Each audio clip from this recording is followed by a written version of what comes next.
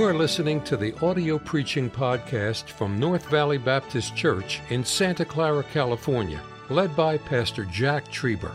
Though located in the heart of the Silicon Valley, you will hear fervent, old-fashioned revival preaching from the pulpit of North Valley Baptist Church. It is our desire that you will be helped by this gospel message. I know that we've been hearing preaching your entire lifetime that the Lord Jesus is coming again. My two grandfathers, I never heard them preach. One was passed away long before my mother was even born, even before she was married, before I was born. But they, as German laymen, worked on the farm and factory.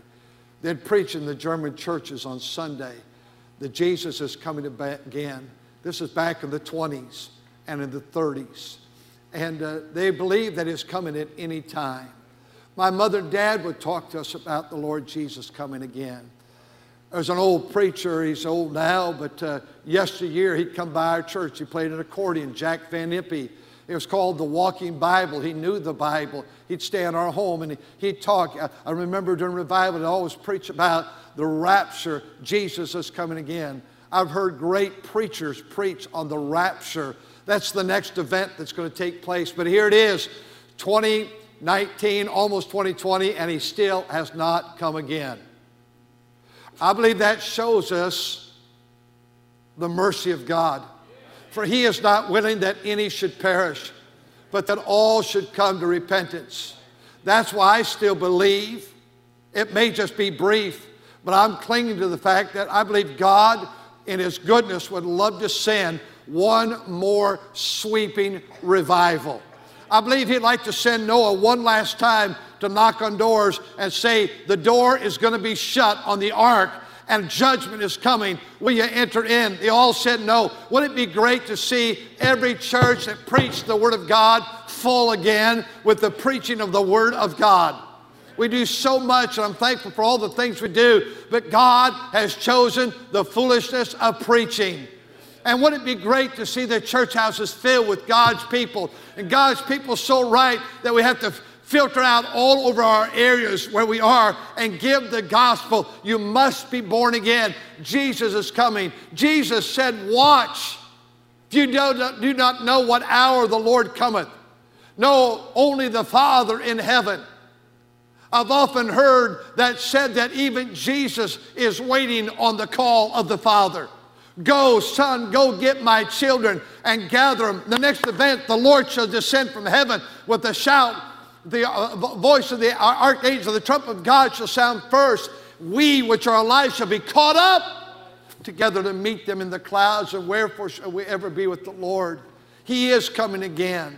And perhaps today, perhaps next year, perhaps next decade, I don't know, but it must be nigh. We're seeing these things come to pass. I read some things that the Pope said this past week, and I thought, I can't believe you're saying this. You're talking about prophecy being fulfilled before our very eyes. There'll be a one world church. There'll be a one world government. There'll be a one world currency. There'll be humanity will do anything to legislate against God. They do not want God. They'll call it hate speech, whatever. But Jesus one day is going to be sent by the Father and say, son, go get my children. Bring them home, and we'll be raptured to heaven. 7 years we'll be on planet Earth called the tribulation.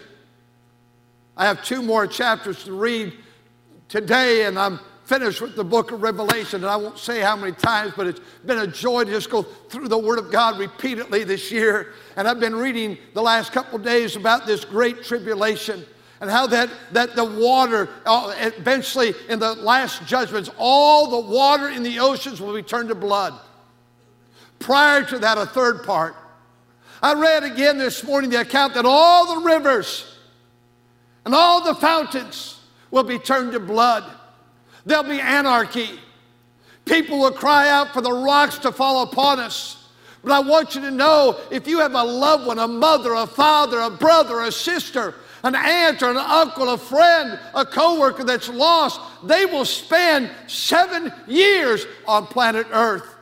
They won't be able to buy or sell unless they have the mark of the beast on their forehead or on their hand. And in order to buy or sell, they must acknowledge that Satan is king. By receiving that mark, they will not be born again. You say, I'm in church today, I'm not born again, but I'll get born again. Oh no, my Bible tells me in 2 Thessalonians 2:11, you'll be sent into strong delusion that you'll believe a lie. You will not even believe that Jesus is the Son of God. Oh, I tell you what a day it's going to be, an awful 7 years on planet Earth of judgment where God pours out, the Bible says, his wrath upon mankind. Why? How could a loving God do that? Because God is a God of justice. And when we reject God, there's always consequences. We can blaspheme God all we want. We can curse God, this world does. We can legislate God out. We can mock God. We can use his name in vain. But one day, and he's promised it, he will be King Jesus. Well, Dan, you just sang about that.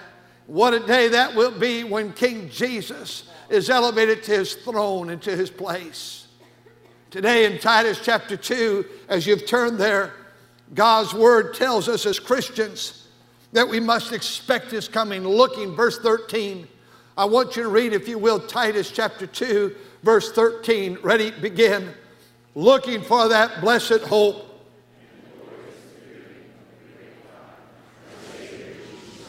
You see, because we believe verse 13, we want to live verse 12. Verse 12 says, teaching us that denying ungodliness and worldly lust, we should live soberly, very serious, righteously, holy, godly, godlike in this present world. People that are not living holy and godly and righteously and soberly and denying ungodliness and worldly lust are not looking for Jesus to come. I could name the evangelist's name. I could name two evangelists. One, well known, he's passed away, probably reached more people for Christ worldwide than any other evangelist, said, I believe at least 50% of the church is lost. Another evangelist that you would know has memorized much of the Bible. Yeah, I remember one time hearing him say, I believe 75% of the church is lost. They have no knowledge of God.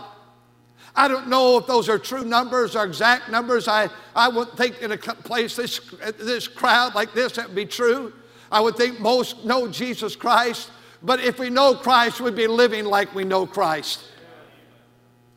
Teaching us that denying ungodliness and worldly lust, we should live soberly and righteously and godly in this present day. Are we? Am I, as a pastor? Are you, as a people of God? And he said, I want you to be, as a Christian, looking expectation. Sort of like Christmas. Imagine your kids are like that. Imagine they've been to the tree if there's presents, and when you were not watching or listening, jiggled those. The child that may have done that the most is what we call mother. Maybe mama's been shaking the tree, the presents. I know in our house she hasn't, because I have to go shopping before Christmas. And I will, I promise you, but there's no rush. There's still plenty of time. I'll see you out there sometime, I know it, but I'm going to get started real soon. I know I will. But your kids, they want to rattle those things. They want to check those things. What's inside? I won't ask for you to raise your hand if you have a child that's done that. But they're looking forward to Christmas. And they're looking forward to a great expectation. And that's what this word carries, that same connotation. Be excited about it. It's a blessed hope, the anticipation that something's going to happen real soon. And Jesus may come today, glad day, and I will see my friend. Oh, what a day that will be when my Savior I shall see. Turn back, all these T books are together. 1st and 2nd Thessalonians. I'll have you turn to 1st Thessalonians, 1st and 2nd Thessalonians, 1st and 2nd Timothy, and Titus. If you'll turn to 1st Thessalonians, Paul was writing to this church at Thessalonica. It was a large city. The Apostle Paul reached many small cities, but he reached many large cities so they could go out from there. And you'll see in his word and his epistles, they go from that large city to reach these smaller little areas around them and trying to reach the world for Christ. One of our members, their new couple, oh, how joy they brought to my life as I watched them grow in grace. They've been here about 2 years now. They're in New York City watching this service right now. Before he texted me, he said, Pastor, I've been looking. He said, I've gone online, I've been looking. New York City. Now, if you're watching from New York City, another area, you're a pastor in that area, God bless you. Would you please let us know that you're, and he said, Pastor, where do we go to church? I said, I do not know of a church in New York City. He said, we're looking for a church that preaches the Bible, sound in the faith, and there's nothing like that. There's nothing in here that says fundamental or Bible believing. Nothing as we look it up. In that city of New York City. So they said, we're having to watch our own service, and I say congratulations to God's people. They have a hunger for the house of God. Paul's writing to this city. It's a large city. These people had gotten saved. They had turned from idols. Look what he says in verse number 9 of chapter 1. For they themselves show us of what manner of entering we had unto you, how that ye turned to God from idols to serve the living and true God. But I want you to notice now, Paul takes these 5 chapters to this church at Thessalonica. And all 5 chapters, nearly the last verse, he always reminds them, Jesus is coming again. Look at chapter 1, verse 10. Shall we read it together? Ready? Read. And to wait for his Son from heaven.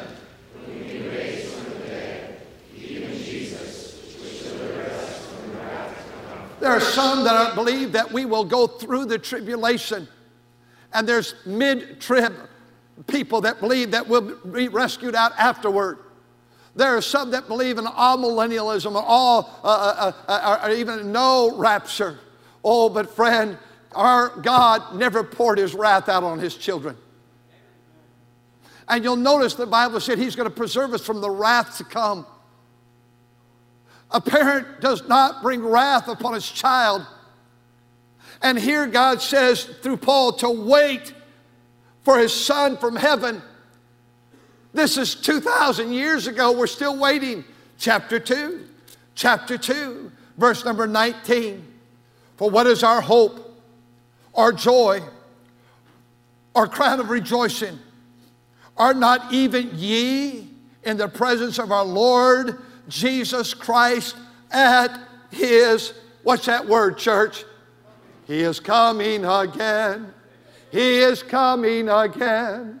This very same Jesus, rejected of men. That was written in 1913. It's still in our hymn book today. It's a great old hymn. Notice chapter 3.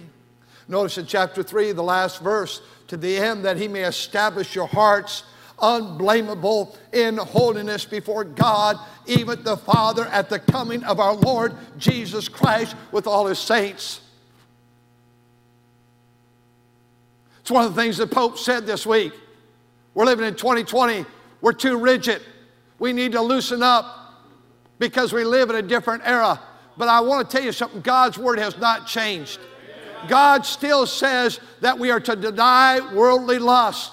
God's word said we're to live soberly and righteously. And all these verses, he's talking about the wrath to come. And here he's talking that we should live holy and unblameable as Jesus comes again. We don't become more worldly as he's coming. We ought to be ready for his coming. Several years ago, on this date, we weren't married on this date, but on this date, a young bride was getting all ready. A young groom was all very excited that he was going to be a married man before the year was up. The bride was preparing for her husband. You know, a bride doesn't just show up 15 minutes before the church. She's got combat boots on and she's got her fatigues on. She's got dirt and mud, rifle over the shoulder. She'll need a rifle later, I know. But she doesn't come in, hat on, say, Ralph, I'm ready to marry you. Oh, I'll never forget, our church in Illinois had a glass wall in the back of the auditorium in this section right here. It was the nursery. I called it the ballroom, but there was the nursery. And the windows, and they were solid, but you could look out. I came out and I walked from this side over here, the front of the auditorium, and I stood right here. And I looked back there, and there was a beautiful bride in a white gown inside that nursery, and pulled the curtain back. I like hats, and I asked her if she felt like it, if she could have a hat with her veil. It had a beautiful hat. And I saw that beautiful lady in the back of that auditorium. And when she walked down the aisle, I felt like I told my father-in-law, I claimed the verse, who am I that I should be son-in-law to the king? I thought, I don't deserve this honor. And God gave me the privilege to be called husband. You know, I'm glad my bride got ready. I tried to get ready in my life for that big event. I didn't want to have a bachelor's party where we ruined our morals the night before I got married. I can remember as a young man and where I was living in that room, and I can remember praying that God would allow me to be a good husband, that God would put his hand upon my life. I've failed so many times since then, not only with her, but with myself and with God. I get weary with me. But God says, I want you to be ready as a bride, as adorned for her husband. I want the church to get ready. I know. Nobody has to tell me how archaic I am. Nobody has to tell me how old-fashioned I am. I know that. I hear it all the time. And I pray God let me live a long life. But friend, if he tarries after my departure, you can do whatever you want. But under my watch, I'm responsible for the sheep. I want us, as best we can, not to compare ourselves with someone else, but to have this local assembly godly and holy. And why I say this will now be attacked, I know. But my job is to keep God's people holy. Chapter 4, notice as they close the chapter, verse 16, for the Lord himself shall descend from heaven with a shout, with the voice of the archangel, the trump of God, and the dead in Christ shall rise first. Then we which are alive shall be caught up together to meet the Lord in the air, and so shall we ever be with the Lord. Verse 1 of chapter 5, but of the times and the seasons, brethren, ye have no need that I write unto you. For yourselves know perfectly that the day of the Lord so cometh as a thief in the night. For when they shall say peace and safety, then sudden destruction cometh upon them, as travail upon a woman with child, and they shall not escape. But ye, brethren, are not of darkness, that day should overtake you as a thief. Ye are children of the light, and not children of the day. We are not of the night or darkness. Therefore, let us not sleep as others do. Let us watch and be sober. For they that sleep, sleep in the night, and they that be drunken are drunken in the night. But let us who are of the day be sober, put it on the breastplate of faith and love, for a helmet of hope. For God hath not appointed us to wrath, but obtained salvation through our Lord Jesus Christ. He is coming. 2 Thessalonians chapter 1. I don't have time to read it all, but the Bible says that he'll come, verse number 7, with his angels, mighty angels. For those that, verse 8, do not obey the gospel of the Lord, to be punished with everlasting destruction. You know, why is God getting the blame for doing this? We had a turn here that was 90-degree elbow. And a person drives his car and says, I'm going to try to take that 90-degree elbow at 100 miles an hour. I guarantee it. All the warning lights and all the stop signs and all the police cars and everything could be out there. And if they said, I'm going to try that corner at 100 miles an hour, a 90-degree angle, the law of gravity will take over. And the law of gravity will cause that car to flip. So many years ago, I think it was back in the 70s, it could have been the early 80s, on Clyde Avenue in front of the church, two drunken men with a big old Cadillac tried to take that corner about 100 miles an hour. And as they came down that street and they began to lose control, they spun that car around a tree. And it was an awful sight to see. I want you to know the law of gravity took over all the warning, school warning signs there. They disobeyed it. And when God tells you judgment's coming, don't blame God that you spend eternity in hell. Notice what the Bible says, chapter 2 of 2 Thessalonians. Now we beseech you, brethren, by the, what's that word, church? Coming of our Lord Jesus Christ. He is coming. He's coming again. When I was a boy, in our church, quite often we'd sing, just a little longer, and the trump of God shall sound. Just a little longer, and we'll all be glory bound. Look away to Jesus, your redemption draweth nigh. Just a little longer, we're going to meet him in the sky. John Peterson, he's with the Lord. I can remember one of our music classes years ago from my office called him, and on a phone call from Michigan, he was so lamenting the fact that this was 25 years ago perhaps, lamenting the fact that our church has become so soft and compromising. He wrote Surely Goodness and Mercy, the song. He wrote Jesus is Coming Again. He wrote Five Rows Back.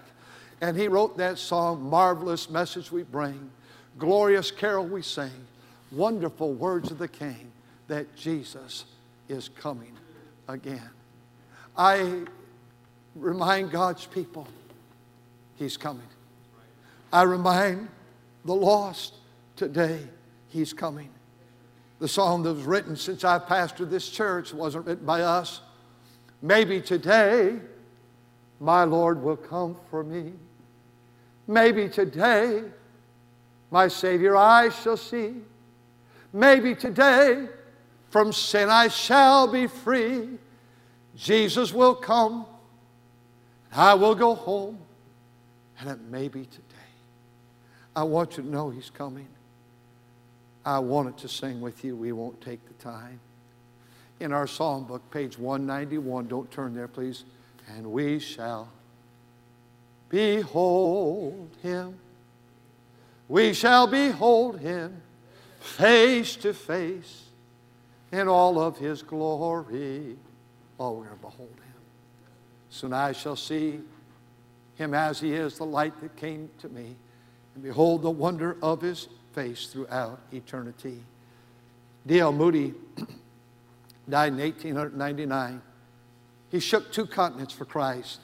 He was an uneducated man, but he went to Chicago and he established a great church there through the bus ministry, which were wagon ministries back then in the 1800s. And he began to reach boys and girls, the incorrigibles for Christ. And all of a sudden it grew, and he became a pastor of a church. And then the Moody Bible Institute and all that took place there. D.L. Moody said this, I never go to a pulpit ever to preach, but that I'm not aware of the fact that I might not finish the message, for Jesus may come again. R.A. Torrey was the man that was his assistant, and R.A. Torrey took over as the second president of Moody College and became the pastor of that great church. And he said, R.A. Torrey said this, and I quote, when I came under the awareness of the second coming of Christ, when I came under the awareness, it broke the power of the world on my heart. When I was a preacher, I was all that, but when I came under the realization that he's coming, it broke the power of the world upon my life. G. Campbell Morgan pastored in London. And he said, I've tried to make it my habit that every day my first thought is today, Jesus may come again. I wonder today, are you ready? We're closing out this season of 2019. We're moving into the 2020s and beyond. I want to live in light of His coming. For years now, my second prayer every day, my first prayer is I pray something specifically. My second prayer every day of my life, I prayed this morning, Lord, today, if I live or if I die, or if today is the rapture of the church, I want to be thoroughly right with you. And I want to be ready. Can I tell you, as a Christian, there have been many days I haven't been right. There are many times I've stumbled on the pathway of life and it wearies me out. I'm like the Apostle Paul that said, oh, wretched man that I am. The devil fights me on how not perfect I am, how short I am. I know my shortcomings. I know my frailty. I know of the days I wish I had redo days, but I don't ever have them. But without trying to be humorous, I've not sinned or failed God in 2020 yet. In another week or so, the clock starts. I want you to pray that our pastor would live the most holy, godly life he's ever lived. I want you to pray that it'd be a good man, a just man, a sober man, a man that's unblameable. I want you to pray that it live for God. I want you to pray that it'd be a good pastor, a good husband, a good father, a good grandfather. I have such a desire. I'm running out of time with life. You might run out of time before I do. You might be much younger than I am. But I do know the biological clock is ticking. And I want to be so right with God. And so I want to keep my eye upon that eastern sky. For maybe today He'll come. Thank you for listening to the audio preaching podcast from North Valley Baptist Church in Santa Clara, California, led by Pastor Jack Trieber. For more information about our ministry or to find out how to get in contact with us, visit our website at nvbc.org. May God bless you as you serve Him this week.